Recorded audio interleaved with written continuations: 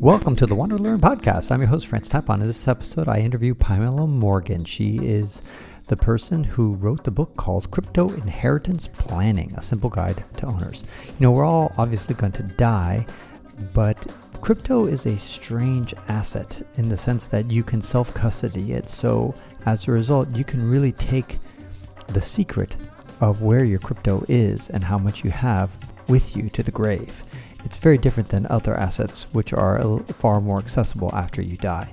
So it's quite nuanced and complicated. In this podcast, I ask her about how to write a basic access plan, what gives you access to your heirs in just a couple of hours. These are complicated topics, but I hope they're useful because you know what? You're going to die, and you better have a plan on what, if you even have a little bit of crypto, how are your heirs going to get it? And now, Pamela Morgan.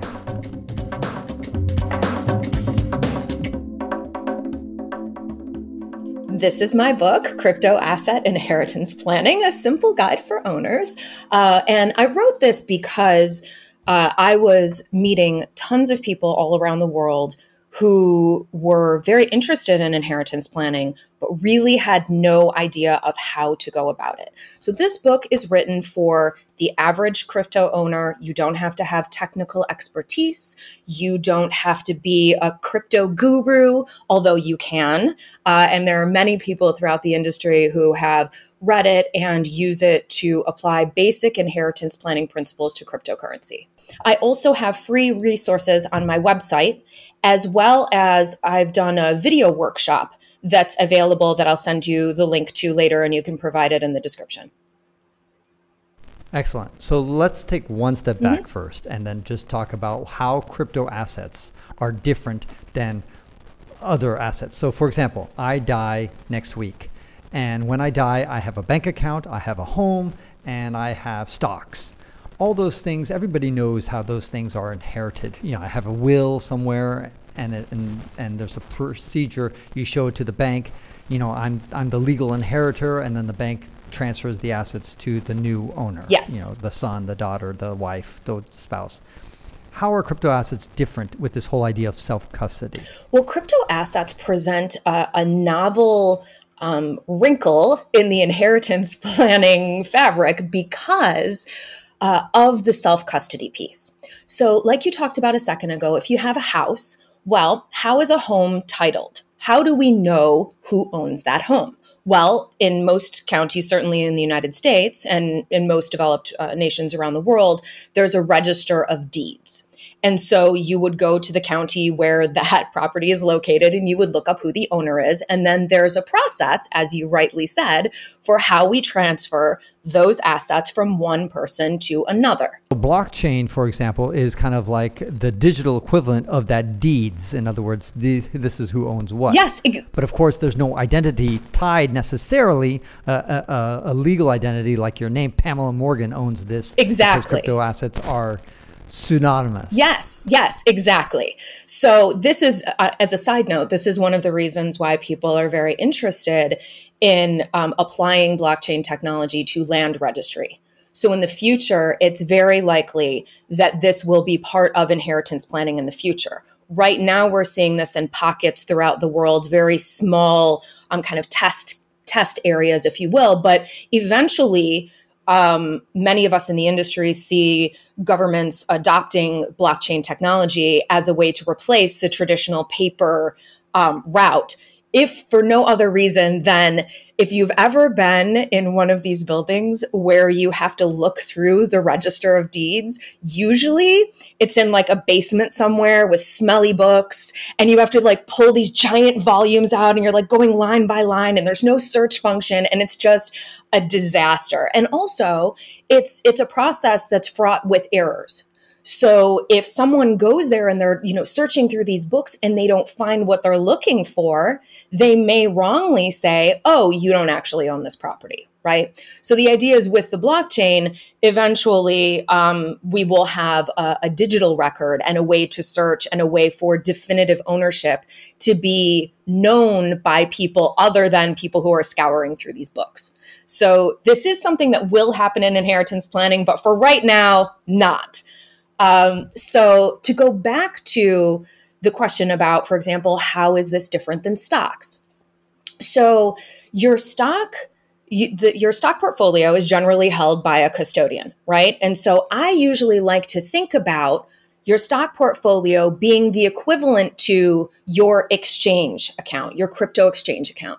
So if you use Kraken or Gemini or whatever other exchange that you use, that's in broad terms, that's similar to your brokerage account. So let's ask the question, right? How does my family know if I have a brokerage account? How does my family know if I have a crypto exchange account? Well, there's a couple ways. One, you told them.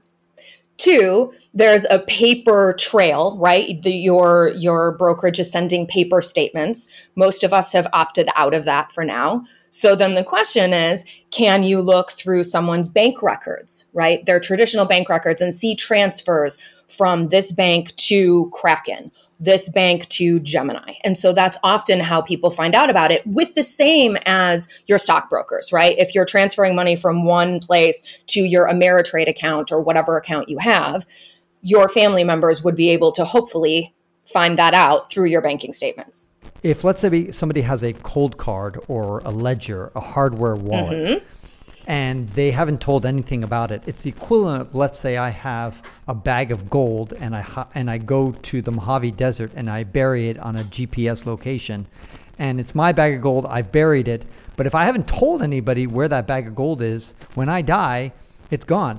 At the same time, if I tell in my will, if I write in my will, the bag of gold is in these GPS location, well, then suddenly whoever has access to that will then knows exactly that there's a bag of gold in the Mojave Desert. And so all of a sudden, it's an issue of trust at some point. And that's what's racking my brain, Pamela, is how, one of the big bragging rights of crypto is like, it's trustless, it's unconfiscatable and all this other stuff. But at the end, I feel like when it comes to inheritance, I have to trust somebody. Is there any way out of this?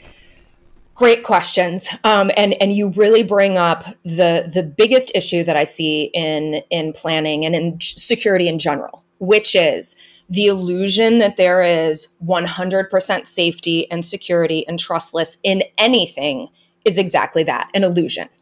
So what we do in at least what I do is I actually have in my book a number of categories. And so you categorize risks. So what security is really about and what inheritance planning is really about is understanding your own risk profile and then mitigating those risks the best that you can, right? Minimizing those risks. So there are some people who, to go back to your Mojave Desert example, like, okay, so if someone goes and they bury their gold there, most people aren't that good at keeping secrets. And so they tell their family, ooh, I have gold. And then what happens when you pass is your family becomes obsessed about life-changing money, and they spend tons of time, tons of energy, and they become bait for scammers who say, oh, I can help you do that for the small fee of, X $1,000. And all of a sudden, them wanting and understanding that there's this, riches out there, but not really knowing what it is, then puts them at a disadvantage and opens them up to scammers, people who take advantage of them, etc. That's the right. Unfortunate side. To extend the analogy, Mm-hmm. Let's extend the analogy that, let's say I say, my brother died, but I know he had a lot of gold. Exactly. He told me he had a lot of gold. Yep. And so, but then I don't know how to look for it. So then I hire some private investigator who says, I'll look for it. And then he's very clever. He's got a great metal detector. He goes to Mojave Desert. He actually finds it. But then he tells me, well, I searched for 2 weeks. Here's the bill. I didn't find anything. Sorry. And of course, I'll never know that he actually did find the pot. Absolutely. Absolutely. Yes. The other thing is, do you start then tearing apart the house and the walls, and now you can't sell the house because you think the gold is in the walls? And, do you where does this end? And we're talking about this in abstract terms, but I can give you an example. So Matthew Mellon was the the Mellon fortune. Yeah, you've heard of him. Many of us in crypto have heard of him, where, he was an heir to a fortune. He, through lots and lots of life choices, ended up becoming poor in terms of, being super wealthy. And then he ended up taking some money, putting it into Ripple very early on. And then he ended up passing unexpectedly. And there was, last I saw, there was somewhere in the neighborhood, and my numbers might be off, but somewhere in the neighborhood of 5 million, 10 million, something like that, millions of dollars that he had put. So he didn't trust anyone, right? We go back to this idea of he didn't want anyone to steal it. So he took his private keys and he cut them up and he put them in bank vaults around the world under fictitious names. And so his family is complete, like, there's no way they're going to get this money. It's gone. It's just, and the most annoying thing is they knew he had it. So you've got this, kind of life-changing money. And I might have been really off, like by a whole zero. It might have been more like 500 million. I just got a report from December 2021. It says that it was worth almost $200 million. Oh, wow. Okay. So great. Real-time info here. Yes. I love it. Right. The problem with this, again, is that the family knows it's out there and they have an incentive to try. $200 million. Right. I like this. Honestly, when we get to these numbers, my brain kind of explodes. I'm like, I don't even know what to do with that kind of money. But, I'm sure someone. And he was, by the way, under drug rehab, I believe. Yeah. And he was in Mexico under drug rehab, and he died mysteriously, as you said. Yeah. So let's get into, like, how do you create a basic access plan in 2 or 3 hours? Just give us a real quick overview. Obviously, you break it down a lot more in your book. Yes. But just give us a quick overview. So you can actually do it in less than 2 to 3 hours, I think, because what you want to do is do this in stages. So what I found over many years of planning is that people want to plan. They know they need to plan. But the idea of sitting down and creating this comprehensive plan is paralyzing, because it's like, oh gosh, I don't want to do that. I don't want to spend my day doing this. So you can, in the next 30 minutes, do something tangible that will make a difference for your family. And here's what you do. You take out a piece of paper. Yes, I said paper. Don't go on your computer. Just use plain old regular paper, okay? And just write out a couple of things. Very simple. 1, I own crypto assets. Write down what you own. Don't put the amounts. Okay, I own Bitcoin, I own Ether, I own Litecoin, I own Polkadot, whatever it is, okay? Just write down the very simple things and then write down how you access them. And I don't mean write down your passwords. I mean, I use Kraken, I use Gemini, I use a cold card, I use a Trezor, right? At least get those basics down. And then from that, you can build. As you have more time, you can build a more comprehensive plan. But the idea is, and then the other thing, so there's 3 things. 1, your assets. 2, how you access them. And number 3 is who can help your family access these things. Because the reality is that your family is going to be grieving. They are not in a mental state to start digging through crypto assets. I know you love them. I love them too. I'm like, oh, let's talk about Bitcoin. Let's access crypto keys. I promise you, when your family is grieving you, they are not nerding out about your crypto. And that ends this episode of the Wander Learn podcast, where we explore travel, technology, and transformation. If you'd like to see the show notes with links to what we've talked about, go to wanderlearn.com and click on this episode. If you'd like to connect with me, just remember FTapon. That's my first initial and my last name. FTapon is always my social media username. My website is ftapon.com. Do you want to leave me an anonymous voicemail where you can make a comment or ask a question? Then go to speakpipe.com/ftapon. Furthermore, if you'd like to get rewarded for supporting my projects, then go to patreon.com/ftapon. That's where you can pick up some remarkable rewards for as little as $2 a month. Now, 5 quick favors. Number 1, subscribe to the Wander Learn podcast. 2, download it. 3, share it.